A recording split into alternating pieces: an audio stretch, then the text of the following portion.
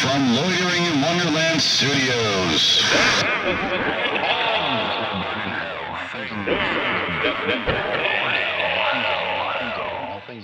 With Phoenix West. Hello citizens, welcome to Things That Will Burn in Hell. Today's episode is the greatest film director in the world. The mystery, the man, the legend, the king of twist endings, if you can call him that. You know how Hitchcock was the master of suspense?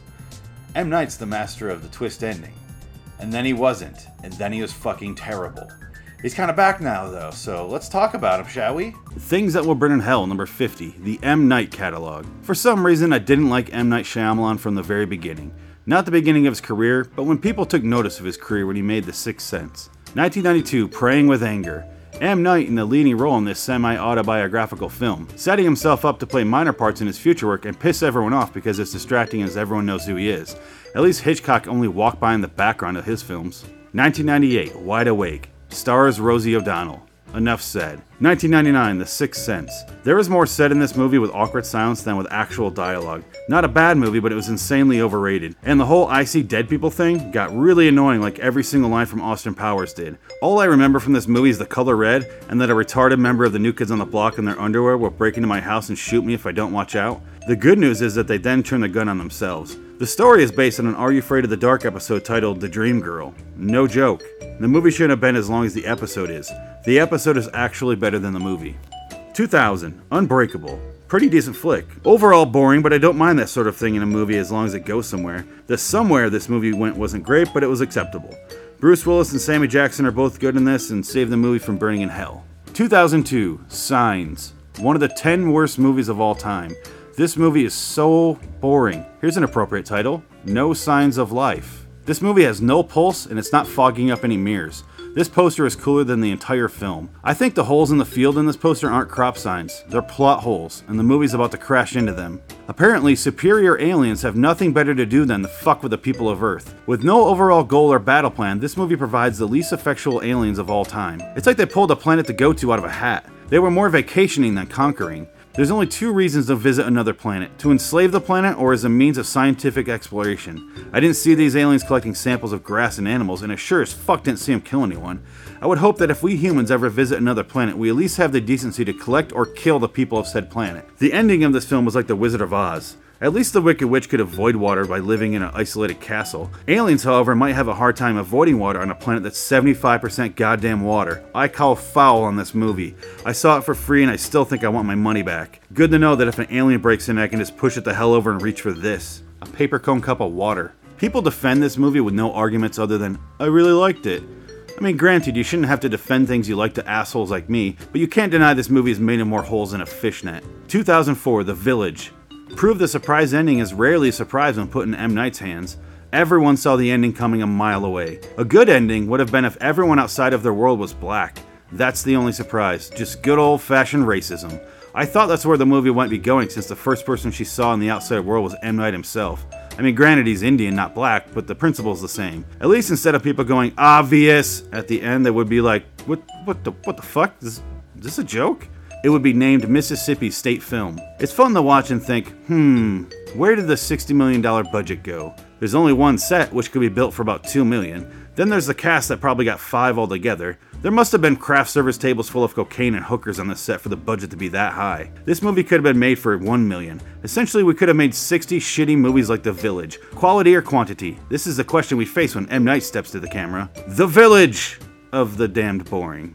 2006, Lady in the Water. Alright, so this should be interesting. I have the DVD for this movie right here. I have never seen this movie before.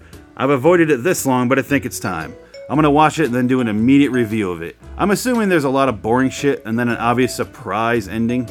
Here goes. Alright, it's later. The movie is over and it was a bit obvious, but overall pretty decent, I guess. I don't understand why this lady couldn't get dressed throughout the entire movie. If you meet a naked girl that lives in your pool, you'll apparently get a pins and needles feeling. I get this feeling down there with every girl I meet, but usually I just rub one out and call it good. Apparently M. Night does too, because he wrote himself into the story playing a writer whose writing changes the entire world. The people in this movie, however, decide to move slowly and talk with enormous pauses about uninteresting shit. Nothing beats 10-minute silences of translating Korean to English. Did you know that one syllable in Korean can be translated into several paragraphs in English? M. Night apparently went to the Spike Lee school of racial stereotypes before writing this script. I'd say a good 90% of this movie was about the characters trying to figure out what the hell is going on, and it continues into the grand finale. They fumble and fuck up, and every second of it is caught on film. It reminded me of that super shitty Mel Gibson movie that Bono wrote called The $1 Million Hotel, only this story made sense. Paul Giamatti was excellent as usual, and Bryce Dallas Howard as a lady in the water was quiet and awkward like my first time with a prostitute. The first of many visits. I'd say watch this if you have the time, but don't go out of your way. And this is a random bit here that was written from this time, so I'm just gonna go ahead and fucking read it. It doesn't apply to anything, it's a random topic, but I'm gonna fucking read it. P.S. Please stop talking about Anna Nicole Smith's passing. She posed naked and fucked some old guy for money. She's better off dead. She never did anything good for anyone else, so let her memory die. She's just like Marilyn Monroe. Good for her. Marilyn Monroe is the same way. Fuck them both. Being beautiful shouldn't be a person's saving grace. They're dead and you didn't know them, so stop talking about them like you did. They posed naked. They didn't cure polio. So I should mention that the section in the book there about M. Night was written, obviously, if you listen to it, it was written during the Lady in the Water, while that was coming out on DVD, back when that was a thing. We could rent it in stores. That was the thing, people. We're going to have a real hard time explaining to our children about that. But stay tuned for that episode about Blockbuster in the next book. That's right. A little spoiler alert for the next book. M. Night has since made several more movies, far more terrible than the ones I've written about. The one after The Lady in the Water was The Happening. And it made me realize, wow, Signs was a good movie. That's how bad The Happening was. I make fun of Red Planet because the killer was a plant.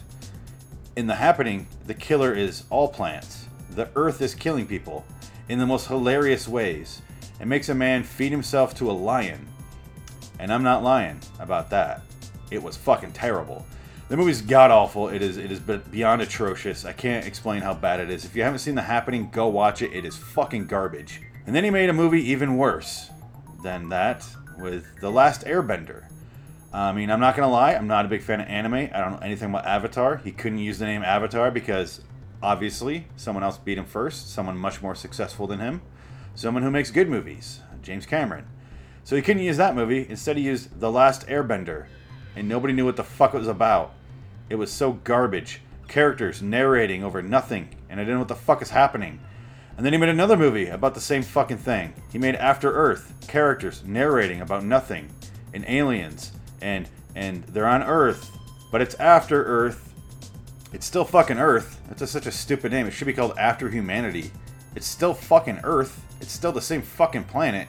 That title makes no goddamn sense. I never thought about that until right now. Now I'm getting real mad about it. And then he went on to make a TV show that had really, really good potential. Wayward Pines. I think he directed the first episode. Really good job. It was a suspense series that went for 2 seasons about this weird sleepy town. Looks like a little model town. And they don't know why they're there. They don't know what the fuck's happening. And you figure out what's happening way too goddamn early in the show. And then the rest of the show was boring as shit because you already knew what happened. All the suspense was ruined. And you just sat there and you watched it just like fall off a cliff. Real slowly. Real slow like. And that show was good at first. And then it was fucking stupid. Real fucking stupid. I won't say terrible. I will not say terrible. I sat through both seasons and going, why am I watching this? Why do I hate myself? Well, I guess I'll watch the next episode because I fucking hate myself apparently. I guess I'll do this with my life. That must be what M. Night thinks when he's making these things. And then he made The Visit. A strange little movie that I actually hate to admit that I enjoyed some of it. It was half fucking stupid. It didn't need to be a found footage movie at all. The little kid was annoying. He would rap. That was annoying, but an elderly man feeds that child a diaper full of shit. And it made up for that rapping. Was that M. Night breaking in? What the fuck was that? There's nothing in my place that can make that noise. Is that going to pick up on the audio? I fucking hope so. I think I just picked up a specter. A ghost. A ghoul. A ghost? What's a ghost? A ghost. A ghoul. A spirit. A phantom. Anyway, let's talk about The Visit a little more. I kind of liked it. It wasn't great, but it was way better than the previous 5 movies he made. I think he also produced a movie called Devil. A movie set place in an elevator. And that's it. And it was fucking stupid as well. That's how much I'm going to talk about it. I'm going to move on now. And then M. Night had a triumphant comeback with the movie Split, an overrated movie about James McAvoy doing different personalities. He was great in it. The movie itself wasn't terribly fantastic. It was mostly known for its ending, which spoiler alert. Here's your chance to stop if you don't want to ruin the ending to Split, because the trailer for the upcoming movie M. Night made is going to ruin it for you anyway, so don't watch TV. Just go ahead and watch Split right now. Right goddamn now. Anyway, the ending is that it's setting up the sequel to Unbreakable. And I mentioned in the book there, I didn't really care for Unbreakable. I really do like Unbreakable. I was a bit harsh. I was just feeding on anger there. Again, these are written as a character. But I really do like Unbreakable. I think it's a really good movie. I didn't like Lady in the Water as much as I pretended like I did. It was mostly sarcastic. It was pretty fucking terrible. But Split was interesting because it was good, but it wasn't great. But it's setting up something I want to see, which is the Glass movie, which is the culmination of Unbreakable to Split to Glass. And we get to see Bruce Willis versus a cripple man. Luckily, the villain is James McAvoy, right? It can't just be Bruce Willis versus a broken man in a wheelchair. What the fuck are we going to watch? What the fuck are we going to watch in that? So I assume it's got to be Bruce Willis versus Split. I'm just going to call him Split. I don't know his name. I don't know his monster name. I don't know anything about it. I really should move on. I'm not making a podcast. I really should get the fuck out of here. Anyway, I'm Nike. Go fuck yourself unless you figure out how to make movies. It seems like you might be on the right track, but I've been down this path before with you. You fooled America several times. I still don't forgive you for The Happening, and then The Last Airbender, and then After Earth, and Signs. I almost respect Signs now because of what those other three movies were.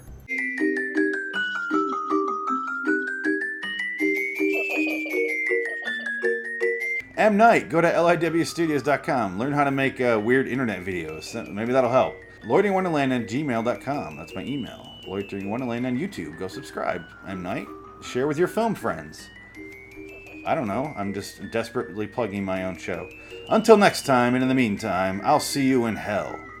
Twist. I'll be watching from heaven with binoculars. Really creepy. Like an M. Night twist would be. Spooky, spooky. M. Night. Ooh. And stop pronouncing his name as Shyamalan Ding Dong. It's getting fucking old. Really fucking old. Shyamalan. It's not that fucking hard. Oh my god. If you say Shyamalan Ding Dong one more fucking time, I'm gonna punch you in the throat. Right in the throat, alright? Right here in the throat.